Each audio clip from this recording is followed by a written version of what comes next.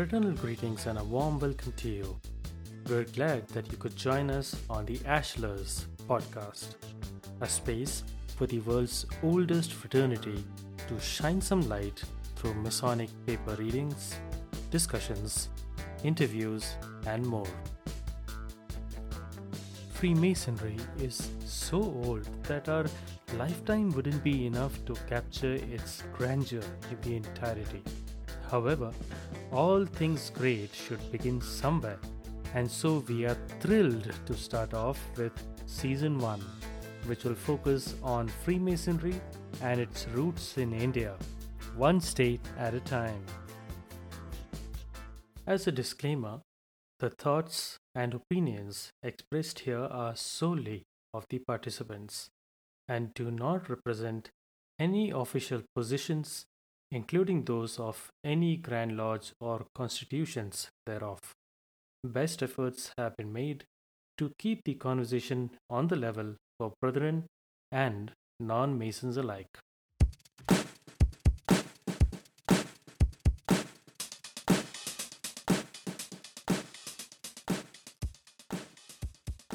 Hello and welcome everyone to yet another episode of The Ashlers. I am Shishir. And I'm Rinesh.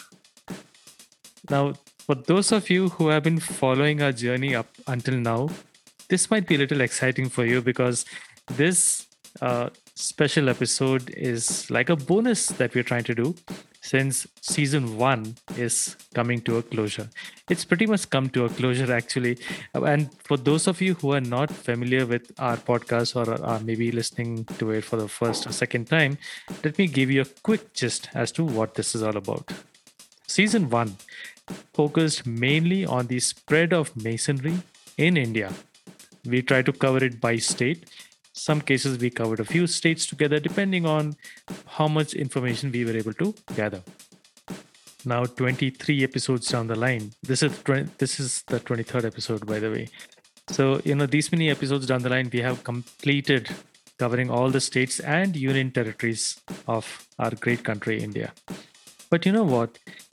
India, or rather this entire subcontinent, right, was a very different country politically back in the day when British was still in our country. At that point of time, if you see the map, the entire landmass was much larger, right? Pakistan, Myanmar, Bhutan, Sri Lanka, all of them were more or less like one single landmass. It only got separated and divided and whatnot at a later stage. Where I'm trying to get to with this is that the British turned out to be like a catalyst to bring Masonry into all these different lands. Now that we have covered all the states and union territories of India, it only makes sense to also explore and talk about the existence of Masonry in the neighboring countries of India. And that's what this episode will be all about. One important thing, this is a 2-part episode. So this is part 1. We will be talking about countries where Masonry once existed, but in the present time, it sadly does not. So we will talk about those countries in this episode. Stay tuned for part 2 of this episode, where we will talk about those countries where Masonry is still existing today. All right. So Rinesh, over to you to begin our episode. Thank you, Shishir, for that. Well, the countries that share borders with India are Afghanistan and Pakistan to the northwest, China, Nepal, and Bhutan to the north, Bangladesh and Myanmar to the east, and Sri Lanka and Maldives in the south. So let's go through each of these countries and give a brief gist about them, especially the countries where Freemasonry once existed. Shishir. All right. So I'm going to start off with Afghanistan. Now, the name Afghanistan, so there's a bit of an interesting thing to it. The root name, that is Afghan, is, according to some scholars, derived from the name Aswakan or Asakan, ancient inhabitants of the Hindu Kush region mountains, the mountainous regions of the Hindu Kush. Aswakan literally means horsemen or horse breeders or cavalrymen, from Aswa or Aspa, which is a Sanskrit word for horse, Ashwa. And Avestan word for horse. Historically, Afghan was used to refer to ethnic Pashtuns. The later part of the name, Stan, is a Persian suffix for place of. Therefore, Afghanistan translates to the land of the Afghans or the land of the Pashtuns. This is all more in a historical sense. Afghanistan doesn't have Freemasonry, or rather, it never had Freemasonry. But why are we covering it today? Because one of the emirs, His Majesty Habibullah Khan, was born in 1872, was a Freemason. And the interesting part is he became a Freemason in India, in Calcutta. Let me just share a quick and a really interesting story about the same. Now, the British government in 1906 invited the emir to visit India. And Sir Arthur Henry McMahon, the Chief Commissioner of Baluchistan, was placed in charge of all matters connected with his stay in India. A few days after Habibullah Khan's arrival, he actually asked Sir Henry by expressing a wish that he wants to become a Freemason. But Sir Henry actually gave him no encouragement because he had no idea about his motives. As a matter of fact, he didn't even know how did he even come to know about Freemasonry. Because, as I said, Freemasonry technically didn't exist in that region. Now, the Emir returned on the subject on several occasions, but Sir Henry didn't give him no success on his side. Finally, once Henry gave in and asked him how did he learn about Freemasonry, and the answer that he got was he had met good men who were Masons. Now, that's interesting, right? Well, he knew Freemasonry was a good thing and wanted to enter into this organization. And since he knew something about operative Masonry, it made sense. And as a matter of fact, it was very evident that he actually knew about Freemasonry because the places where they used to visit, when Sir Henry Arthur McMahon and Habibullah Khan were visiting some of the places in India, especially the Mughal emperor's tombs and some of the older buildings, they used to find these Freemason mark, or rather a Masonic mark on the stones of these tombs. And Habibullah Khan was easily recognized all of them. Shishir, now, don't you think so? That's interesting, coming from a person who actually is from a place where it doesn't exist, but he still knows everything about it, or rather, at least something about it. That is fascinating indeed, Rinesh. And let me add to this point in two different ways. All right. See, there is one part of it that is straight up visible to you. Now, in case of,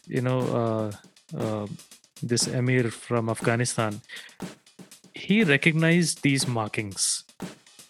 And he also said that he has met good men who were actually Masons. And he had some idea of operative Masonry. Operative Masonry are people who actually work on stones, right? They actually are into building, buildings and whatnot. Now, the one part is, like I mentioned, what is immediately visible to you.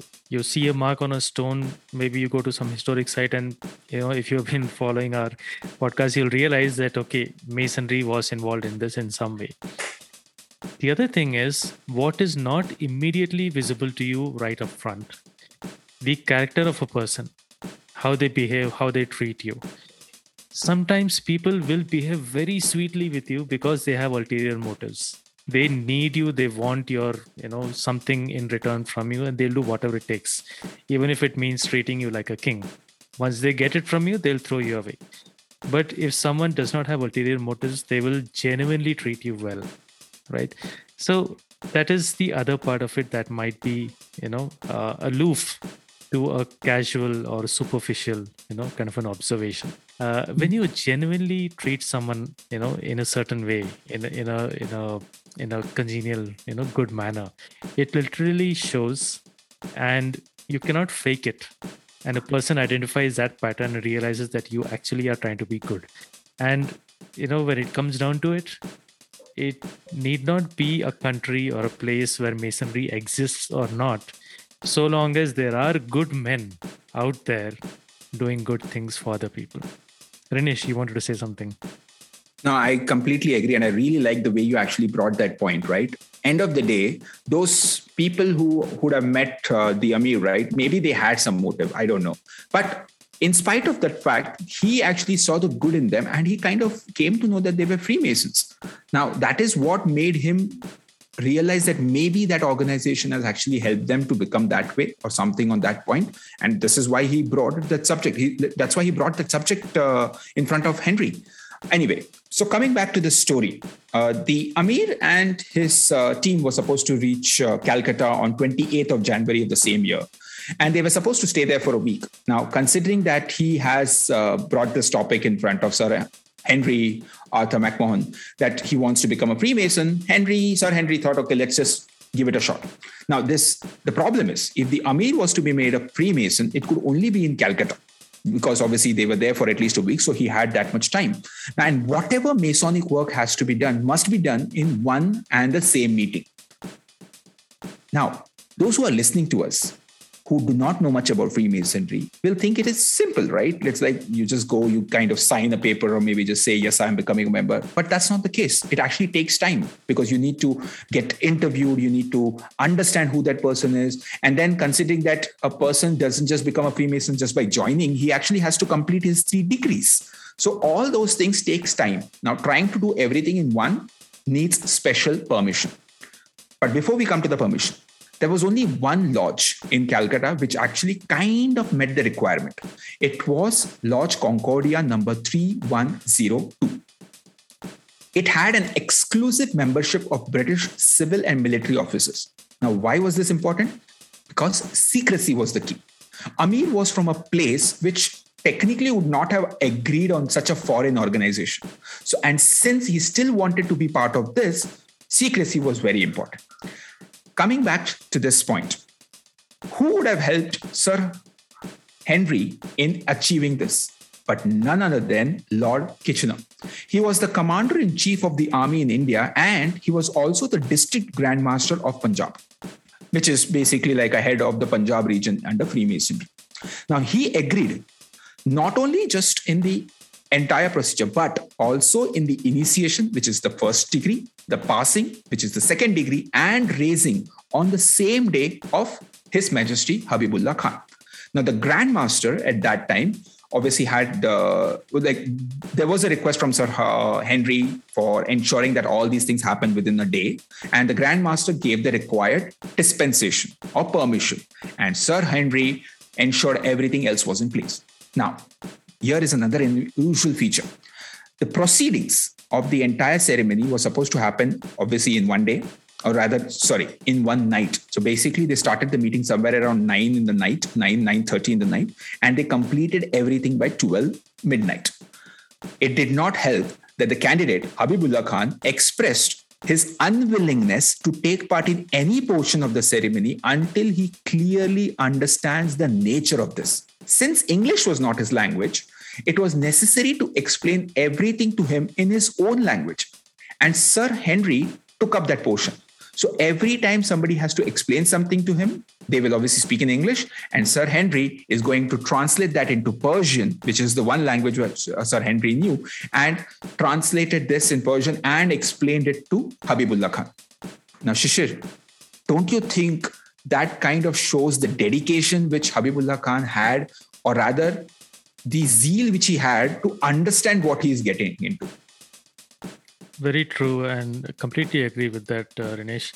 See, even today, in today's time, anyone who's expressing willingness to become a Mason, when they go down the process, they will be, at least in our lodge, there is a point where you have to, do some documentation work. So there is a particular place where they make the candidate do that. And right where the candidate is filling in that form, there is one framed, it's a text thing which is framed, and it says, be sure what you're getting into. Basically, that's what it tries to say. Be very clear that what you're trying to get into, and it should be your own willingness, your own free will that you're getting into Masonry. Those words are framed in front of the potential candidate. That is one thing. And to make sure that the candidate knows what they're getting into, the lodge members do their best to answer all the questions the candidate might have, even give more information to make sure the candidate understands what they get into. In the case of, Habibullah Khan, he was very clear that since English is not his first language, it makes more sense to, ensure that he understands everything clearly. And if Persian is the language he is most comfortable with, just see the dedication of this lodge that did not just ensure that the language was comfortable and well understood by the candidate. They also ensured that since he would be going back to a country where this is not prevalent, they tried to ensure that he went back as a complete master mason and did all the 3 degrees in one go just for him. Now, that tells me this, that good men who can get better are not freely or very abundantly available. There are few and far between, but when you do find that gem in a coal mine, you bloody well ensure that that gem is taken out from all of that mess, is polished to its true potential. And to make that happen, you do whatever it takes. So I think that is a kind of dedication, not just in masonry, anywhere else. You find the right people and you hold on to them with dear life, because great people are too less to find even today. What do you think, Dinesh? I seriously agree on this thing. And this is something which we should learn, that a candidate's request, right, should be accommodated. And not only just that, when we, like you and me have now, we can call ourselves what, like a tenured, a little bit of tenure in Freemasonry, that we come and we actually give a lecture, we give a charge, explain certain things and just walk out. But do we even look back and see whether the candidate was able to understand that? Well, it might not be possible during that meeting, but let's take some time and explain that to him so that he can actually understand the next time when these things are being repeated. And it actually helps him in following it up earnestly. That's what it matters. Anyway, moving on. To understand more on how this entire situation helped the British, check out actually a YouTube video of Sapere Aude, episode number 208, from the Emir of Afghanistan. How he helped in the Allied victory during the First World War by brother Bharat V. Ipur. The YouTube link will be available in the show notes. Currently, there are military lodges operating in Afghanistan, but they are not supposed to be like, they are not like lodges in Afghanistan kind of. Now, these military lodges are technically traveling lodges. So wherever the military troops go, the lodge goes. Moving on, Shishir, next country. All right. So the next country is Pakistan. So the name Pakistan means literally a land of abundance in purity, or a land in which the pure is abound in Urdu and Persian. It references the word Pak, meaning pure in Persian and Pashto. And the last part of the name, Stan, like we mentioned earlier, is a Persian suffix for the place of. So Pakistan, the place of abundant purity. Over to you, Rinesh. Pakistan too doesn't have Freemasonry, but had a vibrant Masonic group when it was part of British India and even after its independence for some years.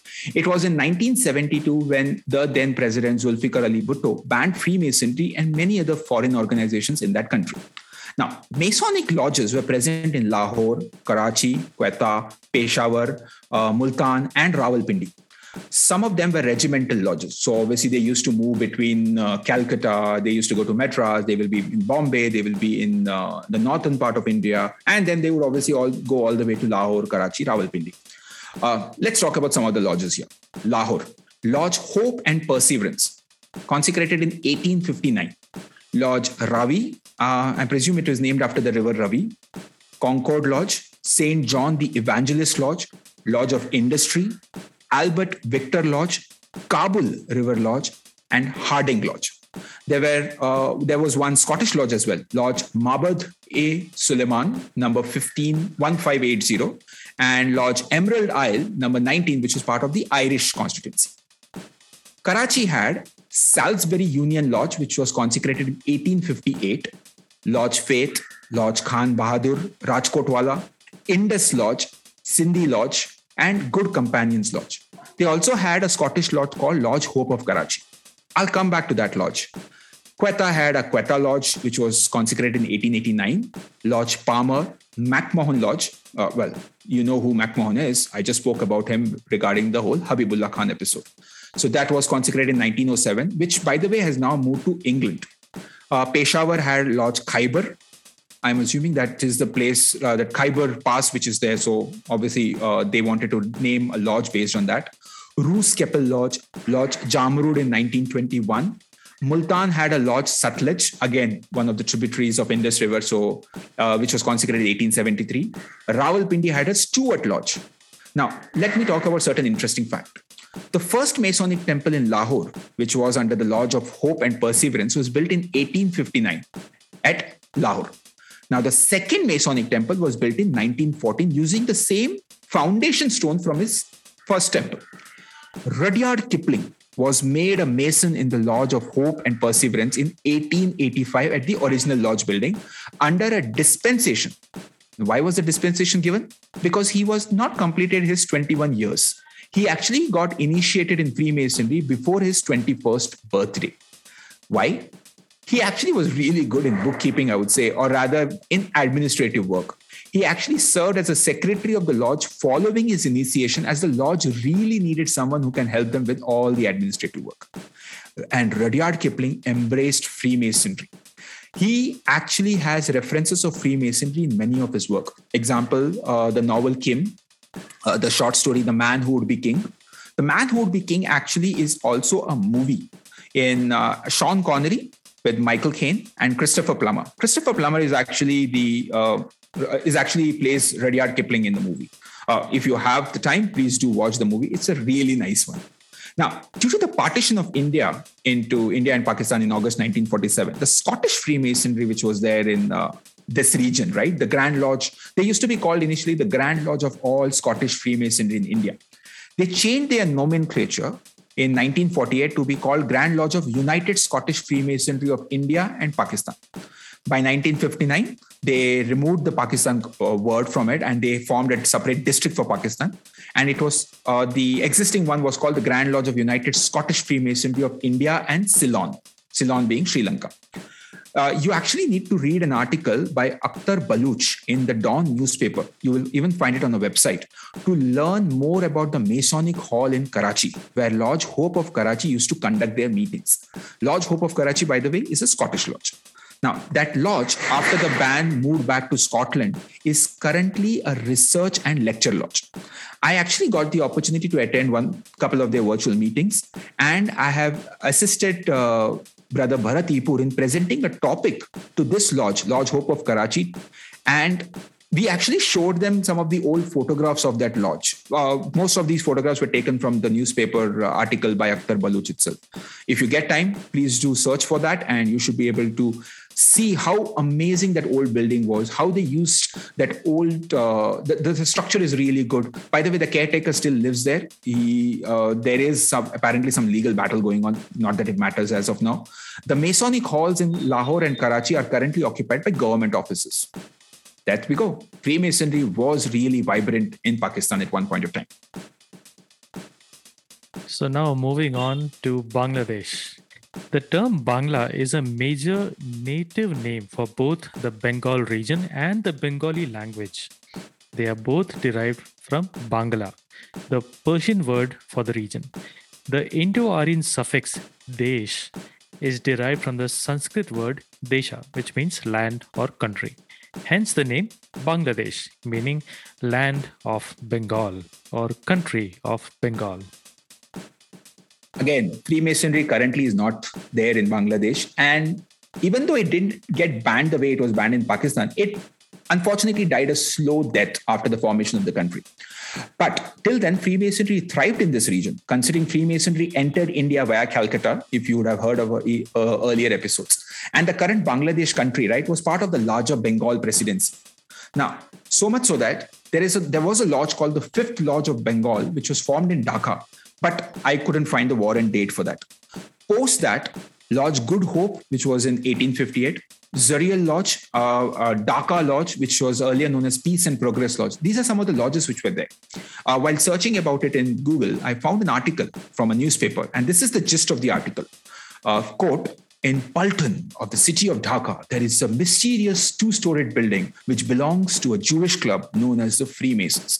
Inside, they secretly engage in discussion of politics, religion, and at parties with dancing. Unquote. Shishir, what do you want to say about that? I added the whole the factor just for dramatic effect. So let me just add to this. When you don't know something or when you don't understand something, you're bound to make assumptions. Nothing wrong in doing that, because the human brain wants to reason out whatever it is experiencing or seeing, but is unable to understand or assimilate. Masonry does not encourage discussions of politics or religion within the four walls of its temple. There are definitely no parties with dancing. My God, that is the most absurd thing I have read somewhere. Parties with dancing. But yeah, okay. So coming back to the serious part of it, there is no such thing that happens. And, this is purely coming out of speculation. But at the end of the day, it also shows, or rather illustrates, the dangers of assuming, presuming, or let me say, even making up one's own alternate version of reality based on the little few bits of information that people might get. So, unless we know something for sure, better to not speculate and spread false information. You're really not helping if you do that. Over to you, Ramesh. True. Yeah. I actually found a better article on another website that talks about how the locals used to call it Jewish Club. The building was constructed in 1910 and is located at the corner of Purana Paltan in Dhaka. According to the many residents of Paltan, the Jewish club got abandoned after independence. Now, building, by the way, is now an administrative building used by a division of the Ministry of Land of Bangladesh. Both Pakistan and Bangladesh, what I realized is the locals had a very nice way of talking what this club is all about. By the way, in Pakistan, it used to be called as the Jadughar, or House of Magic, or Mystery House, or something. They even used to be called some other names as well. And in Bangladesh, it is called Jewish Club. Wow, really interesting. Anyway, moving on to the next country. So before we go there, let me just add to the Jadughar part that Dinesh mentioned. So in some places, it is also called as Bhoot Bangla. And Jadui Ghar. Jadui Ghar, like it's a Hindi this one, but what it means is a magical house, or the house of magic. Bhoot Bangla. Bhoot means ghost, and Bangla means like a bungalow, or a villa or a house or a building. So yeah, again, going back to the same point where people don't understand what's going on, what's happening, what it is, they just make up their own alternate realities, and it either goes the ghostly direction or it goes in the mystical direction. But Shishir, the Bhoot Bangla concept, right? I was trying to understand why this name would have got stuck with Freemasonry. Freemasonry, or rather Masonic meetings, happens in the evening when people obviously get decked up wearing a suit, and they meet at a place which is at night.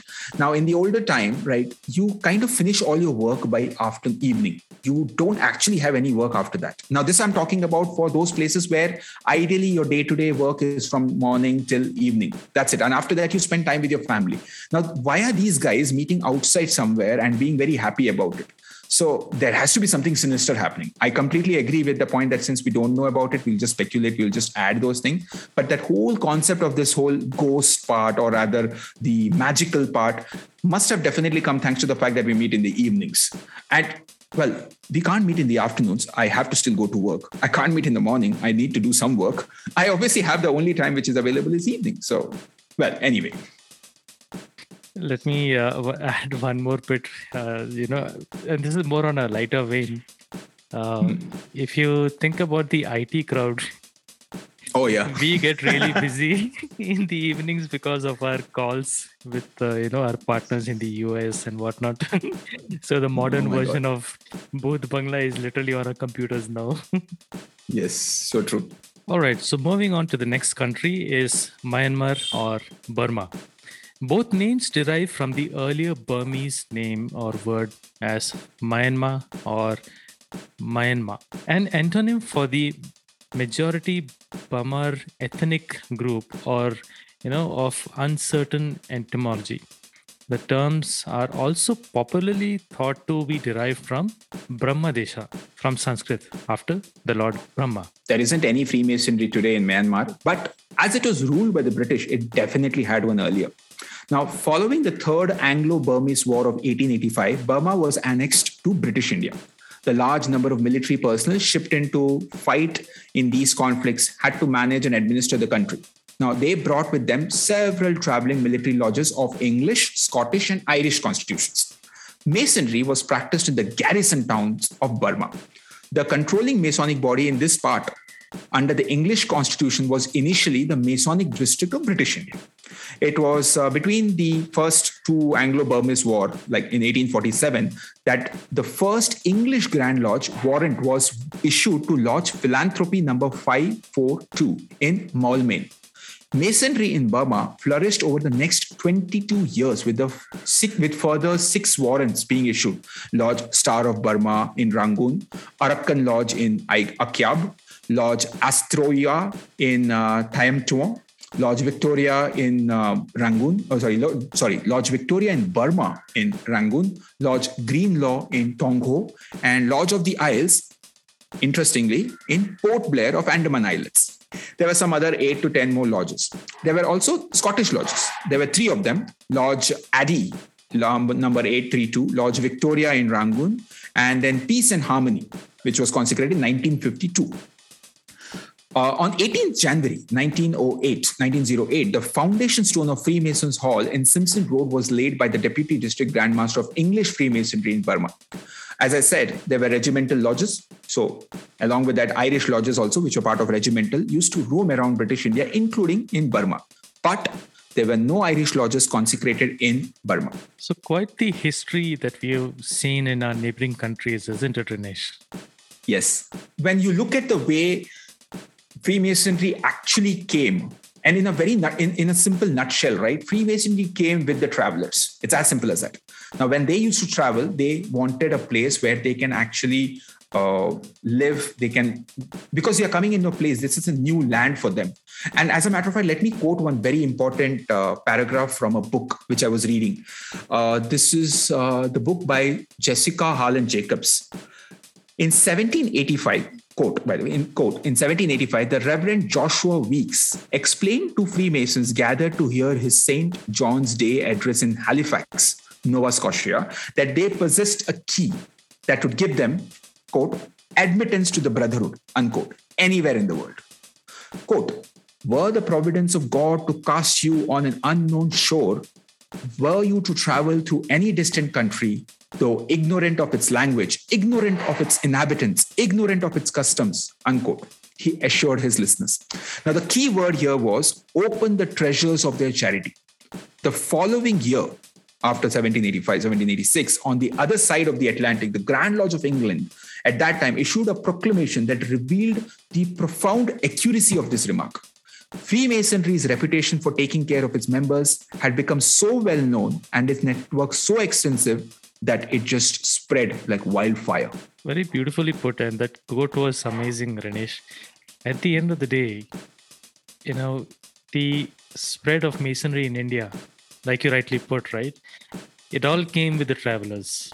It did not exist before these people showed up. But I will also say this, that Masonry that spread in India with the Britishers has spread in the way we see and understand and practice it in today's time. We have rituals, we have buildings, we have symbols, signs, and whatnot. But in essence, in its very core of being a Freemason, is nothing but a humble human being trying to do his part to build a better society. What do you say to that, Rinesh? Well, no other words. This is absolutely true. Perfect, right? So those of you who have been listening to our podcast or who have just listened to a few of our episodes, if you are thinking that, hey, this kind of makes sense to me, maybe I should be a Mason too, let me just say this, that you don't need to be a Freemason to be a good person. Freemasonry is one of those ways that can help you, guide you on that path. But at the end of the day, the path is actually still in front of you. If you are an atheist, then maybe it is your ideals in life which tell you right from wrong. If you are someone who believes in a god but are not a Mason, open your religious book, listen to the priests that are leading your congregations, listen to their message, listen to the teachings of the great scholars of your religions. Even they are not wrong, right? Even they can give you a light. Freemasonry is one of the several ways that leads you to that single path of being a better person. So, if you still want to be a Mason, please feel free to write to us. Our email is in our show notes. You can, Google about Masonry, about the Grand Lodge of India. Our websites are also there. There are so many nice podcasts, not just from India, but even from US and UK and several other countries, where you can learn from different perspectives. Feel free to do your research, understand as much as possible on your own time, and then maybe reach out. That way, you also have a much better idea, and you also are a little more sure of what you want to achieve by becoming a Freemason. That makes the conversation that much more better. With that, folks, we have come towards the end of this first part of this particular episode. The second part will be coming out soon. I sincerely hope that you have been enjoying all these episodes that we have put together. It's been an amazing journey. And anything you want to add, Rinesh, from your end? Nothing. I think I really thoroughly enjoyed this because this has given me the opportunity to do my research and reading, in searching about how Freemasonry came to our country, how did it spread, and not just for that. I can, as we said, right, I can really, or rather, we both can really sum it up by saying, traveling lodges, these guys came, as in they came, they saw, and they just spread Freemasonry. But no, the stories which we got to hear, the interactions which we had with our fellow brethren, the interactions which we had with people who were not Masons, that has made us, I would say, a teeny tiny little bit better than what we were yesterday. This knowledge, this interaction always helps. Man is a social animal, and we really need that interaction. And well, we both found a way through our podcast to reach out to as many people as possible. We found out a way to get these questions. We found out a way what we need to answer. We even found out a way that if we don't have an answer, we will search for it and try to come back to you. We are not experts. We are just humble people trying to make sure that we spread the right information to the crowd. Very well put. And that pretty much also sums up the central idea of Rinesh and myself starting this podcast, spreading the true and correct information about Masonry. And who better than a bunch of Masons who are telling it the way it is. So with that, folks, thank you so much for your support, for your love, for your time. Feel free to share our podcast with your circles. Write to us if you feel we can be better. If there is something that we have probably mentioned incorrectly, we would love to correct ourselves. So feel free to let us know of such things as well. So with that, this is Shishir signing off. And this is Ridesh. See you soon.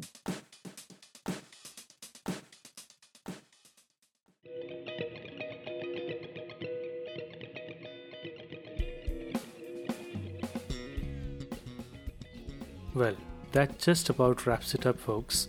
We sincerely hope that you liked our episode and got a glimpse into the fascinating world of Freemasonry. And what better a way than to hear about it from those who are the humble members of the gentle craft. If you have any queries about what we shared on this episode, or generally on this podcast, or even about Freemasonry, please check out the show notes for links to the Grand Lodge of India's website, or feel free to write us an email.